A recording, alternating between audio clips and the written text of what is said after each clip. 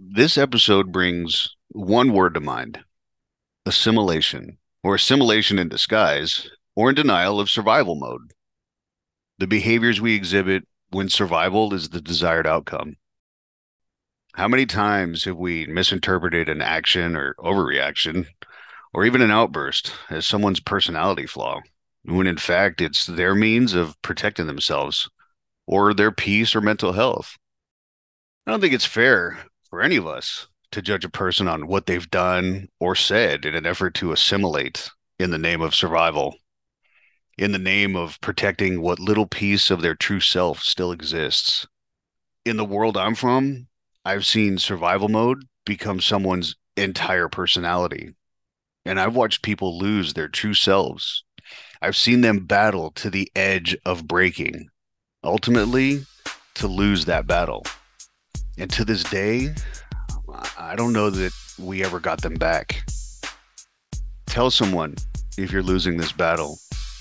Don't allow yourself to be consumed by survival mode. My name is Jason Farias, and this is my madness method.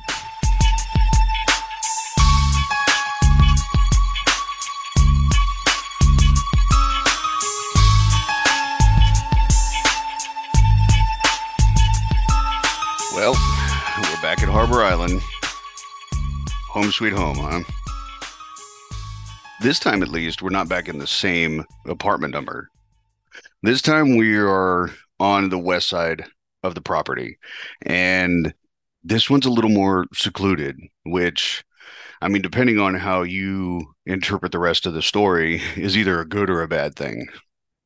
So, the new apartment we're in is in the westmost building, and there's a breezeway between our apartment on the right side and the next. So, I only had one connecting apartment. Right next to us was the breezeway to the parking lot. And sort of catty corner from out our front door, even catty corner from the breezeway itself, sort of centered between the two, was the elevator going to the levels above us. It was almost like we had a little protection from the wind, from prying eyes, but still, as I had said previously, like on a beautiful day, which is most in Vegas, Cindy and I would have the door open and we'd just be chilling and music on, or, you know, whatever it was, hanging out. Joey and Ryan and I were doing quite well for ourselves. Anytime something sizable was needed for the strip club, Joey would come pick me up. I mean, I didn't have a car, he had a car. It was convenient that way. If it was something small, he'd come get it himself. But anything over a quarter ounce or so, he'd come bring me over there because he figured, oh, hey, while we're there, you could probably sell off some other shit. Interestingly, and I don't know, every time I got in the car with Joey to go anywhere, it didn't matter if we were going to the strip club to sell some dope or just going to get something to eat. Every time I got in the car with him, the song Locked Up by Akon would come on. And it took three, four times of this happening before he looked at me. He goes, "Bro, what the fuck? Is this a sign?" And I was like, "Nah, man, it's just a good song. Let's keep it rolling." Every single time it happened. Having spent so much time at the strip club, or at least at the adult store connected to the strip club, I think something that doesn't get talked about a lot with addiction is how one addiction will lend to another. And I got to be perfectly honest, having access to that much pornography and that many sex toys and so on. If Cindy and I didn't have the door open, there was only one thing that was going on. And it started, looking back now, at the time it was fantastic, but looking back, it started to build a very unhealthy relationship relating to sex in any relationship, right? Because now it's drug fueled sex and sex fueled drug use, and they were just like fucking hand in hand. But regardless, that's what life was at that time. And I tell you, it's interesting because we set out, right, and it's business as usual. We're back to the old shit, but this one's more fun. Like Vegas has a different vibe and a different energy, and the people that now we're around are much more exciting than our country town problems that we used to have. And this one just had a different vibe to it. Joey showed up one day, and he had a girl with him, which was unusual. He usually came by himself, or Ryan would be with him. But today he shows up with this girl. Her name's Robin. And Robin is dressed down, but he introduces her and he was like, I think this would be a good business proposition for you. And so we start talking, and Robin is a call girl. Now, Robin's friends with some of the girls that live in, matter of fact, the same building I was in. They actually lived upstairs and a few doors over. I had not met those girls yet, but Robin was not like your immediate knee-jerk reaction to what a call girl looks like, right? She was high end. She was like $1,000 an hour. She dressed in business suits. She was really pretty, tall girl, dark hair. She was probably, I don't know, 5'9", 5'10", beautiful body, not one of these hood rat fucking stripper style like crackhead hookers. Like that wasn't the case at all. So now she clearly and obviously would have a bunch of friends in the industry, right? They all kind of look out for each other. So by serving her drugs, she's then serving her friends' drugs, or for that matter, any of her Johns that want to get fucked up. She's equipped there as well. So now I'm serving the strippers at the strip club, some call girls, and everything's fantastic. The girls are really nice. They were really nice to Cindy. They all like when they came to my house. Now, let me take a step back. Robin had actually introduced us after a couple of visits. She went up and got her friends that lived upstairs and a few doors down and brought them over. And they would come over in their sweats and their hair pulled up, and they would come hang out.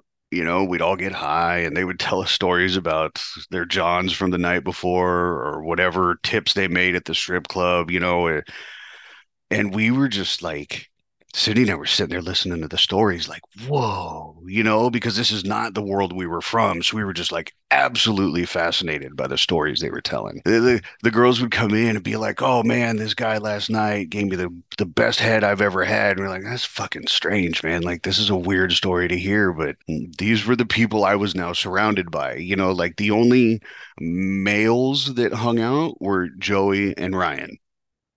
Other than that, it was strippers and call girls and the stripper and call girl stories. But it's interesting because that's not how we saw them.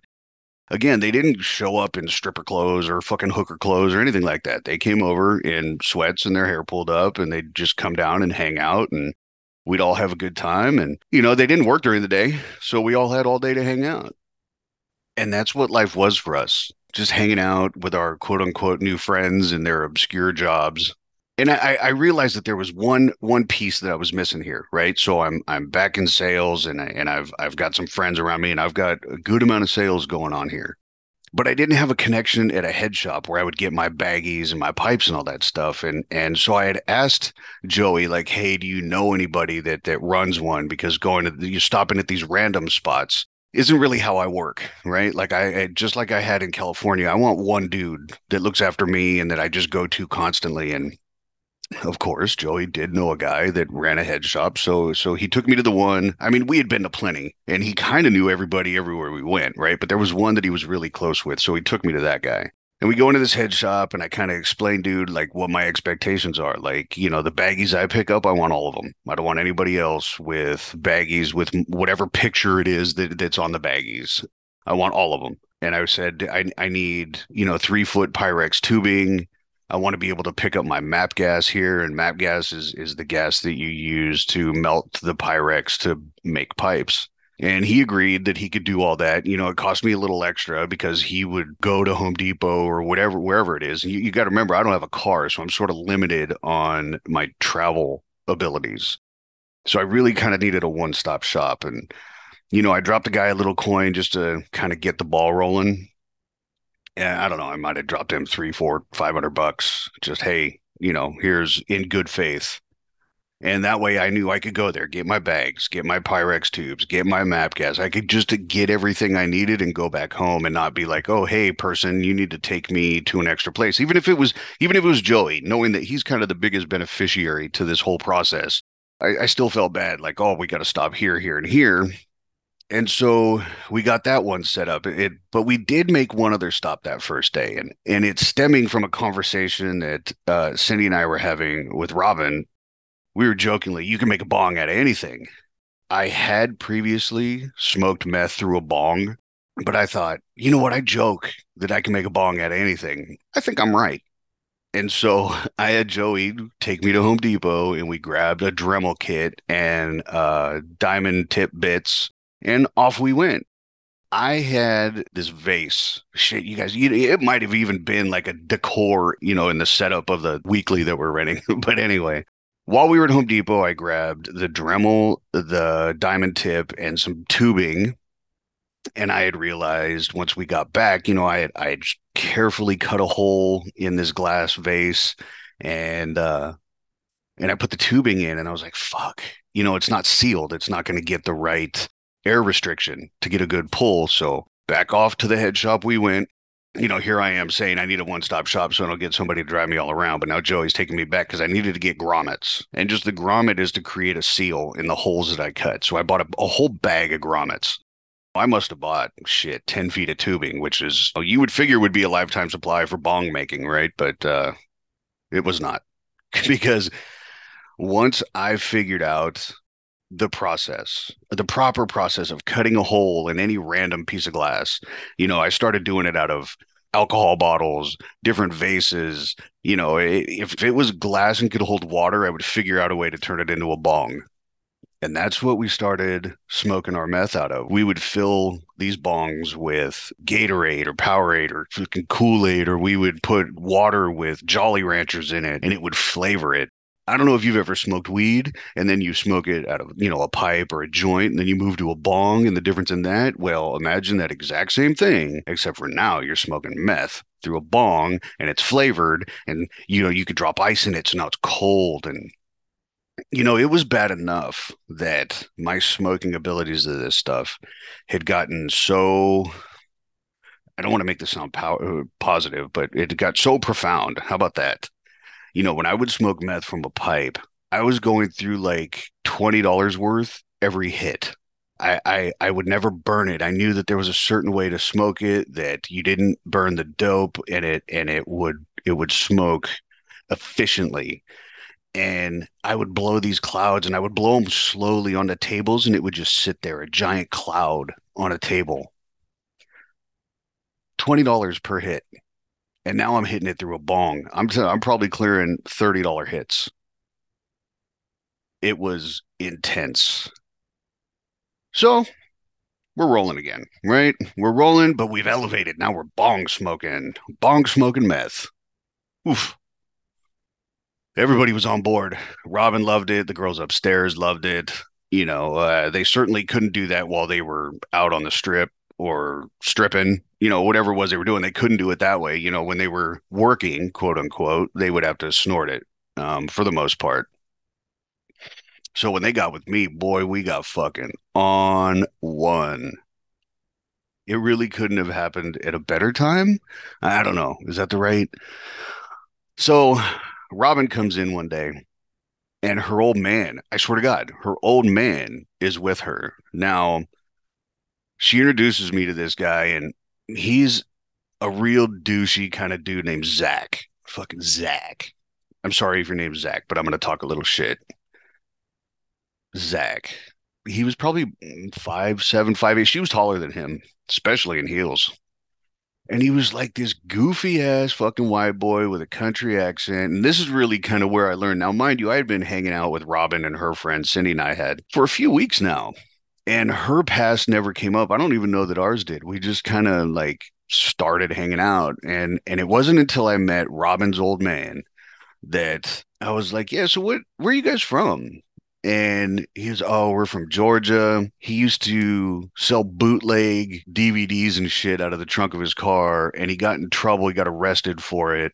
So they left there. Now, when they were in Georgia, you see the story, oh, we left Georgia because I got arrested for bootleg videos. No, no, no, no, no, man. So this little scumbag motherfucker convinced this beautiful girl, Robin, to start hooking while they were out in Georgia. And he started telling me stories that, he knew when, the field workers got paid. So he would set her up in a hotel and just have them lined up outside, taking turns on this girl. And knowing what I knew of Robin, and I just mean by her personality, right? Like she seemed like a very strong-willed girl. So how the fuck he convinced this chick to not only stay with his dopey ass, because he was like a pale white guy, light brown hair, fucking thin, like he had nothing intimidating about him. But yet this girl just caved under his will. I'm not gonna lie, I kind of judged his ass. Like, how are you gonna do that to your girlfriend?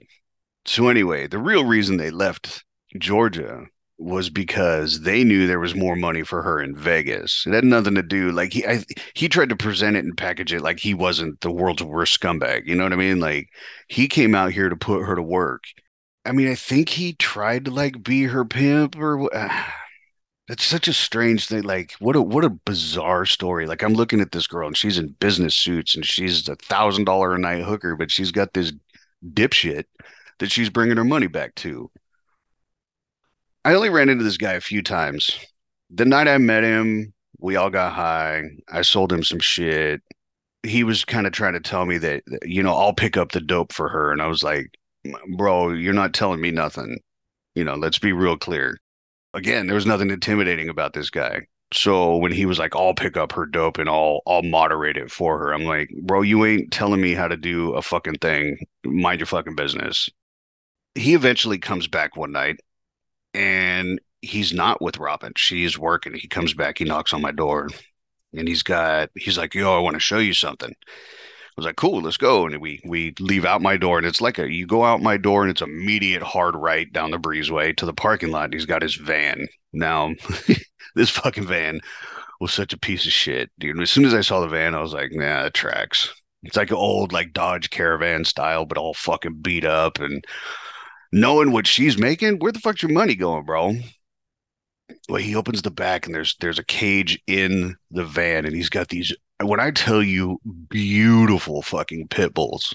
One of them looked black, but he was like, check this out. And he pulls the one out and he was like, oh, don't get near them. They're super mean. They're super mean. And fucking, I think he was trying to use his dogs to intimidate me because I don't know what else he brought to the table, but his dog like sniffed my hand and was super cool with me, and they would be in the truck fighting each other in the van, excuse me. But he pulled the one out that looked all black, and he pulls out his flashlight and he runs his hand up the dog's back with the light on it, and the hair was red. And I was like, what the fuck, dude? Like these dogs were massive. Like both of my hands on the top of their head didn't clear the spread of these dogs' heads. They were beautiful and massive. And I think his intent, I don't know, maybe his intent was just to show off his dogs because they were beautiful, but I don't think that was the point. But anyway, he had shown up, showed his dogs, and when the meanest of them, according to him, was very nice to me, I think that either backfired or he was over the situation and he put the dogs back and he had let me know. He's like, let's go inside. I got something to talk to you about. I was like, let's go, bro. And we go in the house and he tells me, hey, so I need some shit because there's a porn being filmed at, I think it was Treasure Island. Anyway, he's like, there's a porn being filmed, and they asked me if I could supply any dope, and I didn't even ask, like, how did you get tied up with anybody doing a porn shoot? But I was like, yeah, I can supply whatever you need, dude. And then he was like, yeah, I need a couple ounces. I was like, I'm not handing you over a couple ounces. And so I was like, hey, Cindy, you want to go on a porn set? And she was like, fuck it, let's go. Again, there was a sex addiction kicking in for both of us at this point. And, how exciting is that? Right now we get to go on a porn set. And so the following night, Zach comes by, different car this time, thank God, fucking stankin' ass dog van. And we go over to the hotel, and up into the hotel we go, and we knock, and there's, a couple bouncers at the door, and it's a big ass suite. And we go in, and when I tell you, it was like moths to a flame. Like as soon as they saw him, they knew what was here, and it was right over, and everybody wanted to get high. So here I am, Cindy and I on a porn set, a bunch of naked people everywhere, and we're all just sitting around getting high. And then, as meth will do, you lose track of time and space, right? And you're just kind of in the moment. I'm not going to lie to you guys, like, I recognize some of these girls. And I was like, sort of like fanning out, oh, it's her and it's her. Like, I'm not gonna tell you who was there because I can't do that. But if you've ever watched porn, you probably know who they are. Next thing you know, we're sitting around, we're on couches or wherever, and we're getting high and getting high and getting high. And mind you, I had brought a couple of ounces, but then I brought some just to fucking burn away because again, that was my MO, just get everybody high and then sell whatever. Next thing you know, you hear moaning and screaming. We're like, oh shit, that's right, we're on a fucking porn set.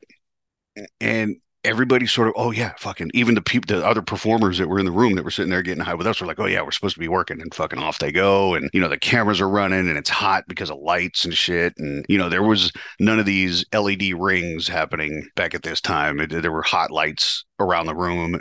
It smelled funny, as it will. But the producer even asked, Cindy and I, if we wanted to perform. And we were like, hell nah, dude. Fuck, that is not why we are here.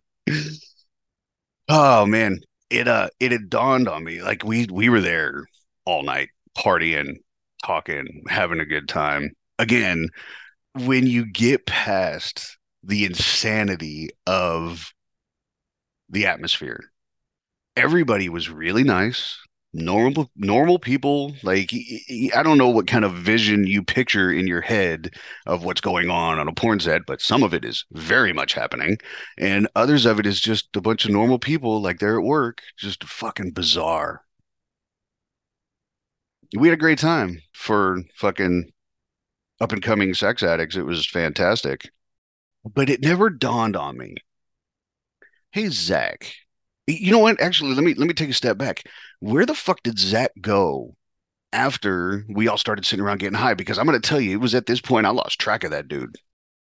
But it never dawned on me, like, how did this guy get set up with this, but yet Robin never brought it to me and she wasn't there.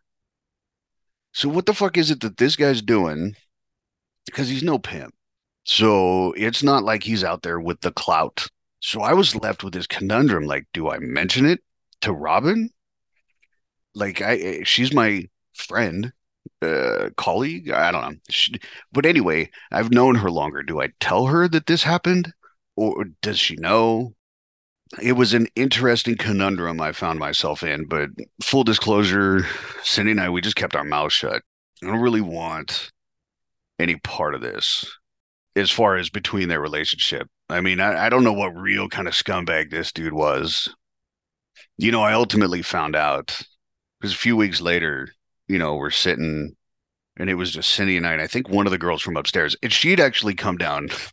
So these were two white girls, fit white girls, okay, and one of them had learned how to do this leg shaking thing that made her ass then jiggle. She'd be on like laying on her side with her leg in the air and would shake her leg and make her ass jiggle. And now she was a stripper, so she was super proud of herself. And so she came down to our apartment to show Cindy and I like she learned to ride a bike. Like, hey, look, and that was my life. So anyway, we're all hanging out, and Robin shows up, and she's got a fat lip and a fucking black eye. This is when she had explained to me that the previous night when she came home and she had dope in her bag, Zach knew that she had come to see me, and he was pissed and he beat her ass for coming to me for dope and not letting him. Because see, here's the thing, like he would give her like this tiny amount to get her through the night. Now this girl's selling her body, which I'm learning is against her will, but for some reason she keeps doing it, and she's needing to self-medicate just to get this done. She's needing to get through a whole night quote unquote shift, and he's like giving her these small amounts. And here's the thing, dude, their relationship issues are not my fucking problem, dude. I knew her, right? And I know that there's where you never sell to a dude's girl and so on. Okay, I didn't know that dude until after the fact. And now he's putting hands on somebody? Like I'm not about hitting women. You don't fucking hit women, dude. So now I feel some type of way about Zach. I kept Robin in my house that night, and I asked her what she usually makes in a night, and I gave her that money.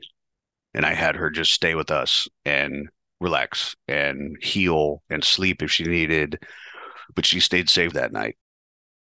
The next day, I text Zach, and I tell you, I couldn't have scripted this better. I text Zach and I tell him to come through. And he does. He does. Yeah, I mean, he has no idea that I feel some type of way about anything. But he comes over, he knocks on the door, and he goes to come in the house. And I step in front of him, like, nah, let's step outside. And so we back up, and I'm like, yo, bro, did you see that somebody beat Robin up? And he was like, yeah, I saw that. I said, what the fuck you gonna do about it? And he's like, oh, well, that's just, hazard of the trade. And I said, do you need me to do something about it? And I looked at him dead in the eyes and I told him, I said, because if you want me to handle the motherfucker that put hands on her, I'll do it right now. And I was looking at him dead in the eyes. And if that motherfucker didn't know that I knew what the fuck happened, he's a stupid son of a bitch. And he just stood there quiet. And what felt like an hour of staring at him in the eyes. I didn't fucking blink. And it might have been just because how high I was, but it certainly came across as very stern. And I got my point across. And right then, this person walks up to me. And it's this girl. And I recognize her from wandering around Harbor Island, her and her boyfriend. And she comes up to me. She's like, Jay? And I was like, yeah. And she was like, I got $14. I'd like to get some. And I was like, what? Fuck you gonna do with $14? And we're near the elevator by my house. Now, if you go out my door, you kind of got to step like leftish. You got to go left around the elevator area, and then it sort of opens up to like a common area. There was like a little fountain spot, and so we were on the other side of the elevator from my front door. And this girl comes up to me talking about I got $14. And I was like, fuck you gonna do with 14, bitch? Get the fuck out of here. I fucking know you, dude. And I look kind of beyond her on the other side of the fountain, and there's her old man. And I was like, this motherfucker sent his bitch over with less than it takes to buy drugs to try to buy drugs. And I had just broken eye contact with Zach having our conversation. And I walk over to this dude, and when I tell you, I say, you sent your bitch over with 14 fucking dollars, bro? I said, you don't even fucking know me. What the fuck you trying to get done here? And I slapped the fuck out of this guy. I slapped him with fucking everything I had. I didn't punch him because I wanted him to be embarrassed. I open hand bitch slapped the fuck out of this dude. Don't ever fucking send your girl to fucking do your job. And motherfucker, if you can't pay for your addiction, quit. And then I calmly walked back over to Zach and I was like, so what are we doing about this guy that beat up your girl? And he was like, nothing, nothing. I'll make sure next time it gets taken care of. I was like, yeah, I strongly recommend that you prevent this from ever fucking happening again. This is not Jason behavior, okay? For that matter, you guys, this isn't even Jay behavior. The Jay behavior is building the bongs and getting everybody high and have a good time. This Hefe behavior is violent out of fucking nowhere. Because I tell you, if Zach would have told me that he was the one that fucked her up, I'd have beat that dude senseless. But because he didn't want to admit it, I knew he was a little bitch, and I needed him to understand who the fuck I was here. And conveniently or inconveniently, I was presented with an opportunity at the exact right time to show him that I do not fuck around. There were some other people even around the area that saw what I did. So now I've established myself very quickly as not only the guy with the loud music and the hot chick and the girls that fucking hang out at his place and the guy maybe they knew I had the dope. I don't really know, but I very quickly established that I do not fuck around. You do not hit women. You do not send your girl to fucking come buy dope from me. I don't even, again, I don't even know these. Like, we met in passing. I couldn't even tell you what that dude's name was, nor that girl. But I knew that that dude didn't have the money and they were in a bad way. So here's the thing, partner. You got to learn the lesson here. Don't ever send your girl fucking, especially shorthanded. I might have still slapped the fuck out of him even if she had 20 on her. Oof, man, I didn't mean for things to go this way. Vegas was fun. Vegas was a good time, the whole vibe. I mean, come on, man. I was, everybody I was hanging around was fucking strippers and call girls, and we were on set at a porn shoot, and we were like experiencing the full Vegas vibe, right? Like everything about Vegas was just at my foot.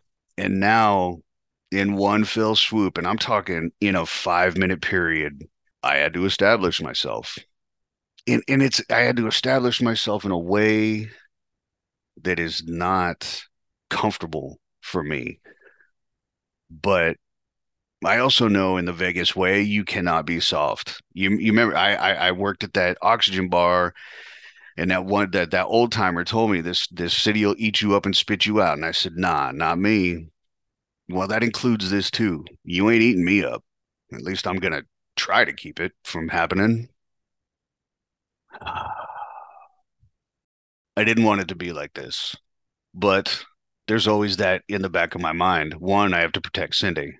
And two, you don't hit women. And three, you don't come short for a drug deal. If you're short, fucking bad things happen.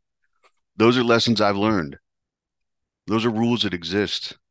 So those are the rules that are followed. I'm glad you guys are listening. This story, I'll be honest, is it gets tough to tell. This story is almost like talking about a completely different life, and it really was, but some of these stories are going to be tough to tell. But I appreciate you listening. If you want to reach out, My Madness Method 819 at Gmail, My Madness Method on Instagram. Please reach out. There's also 819product.com. That's the word 8, numbers 19, wordproduct.com. You can see other podcasts I'm on or will be on and other things I'm working on. So until the next time, my name is Jason Farias, and this is My Madness Method.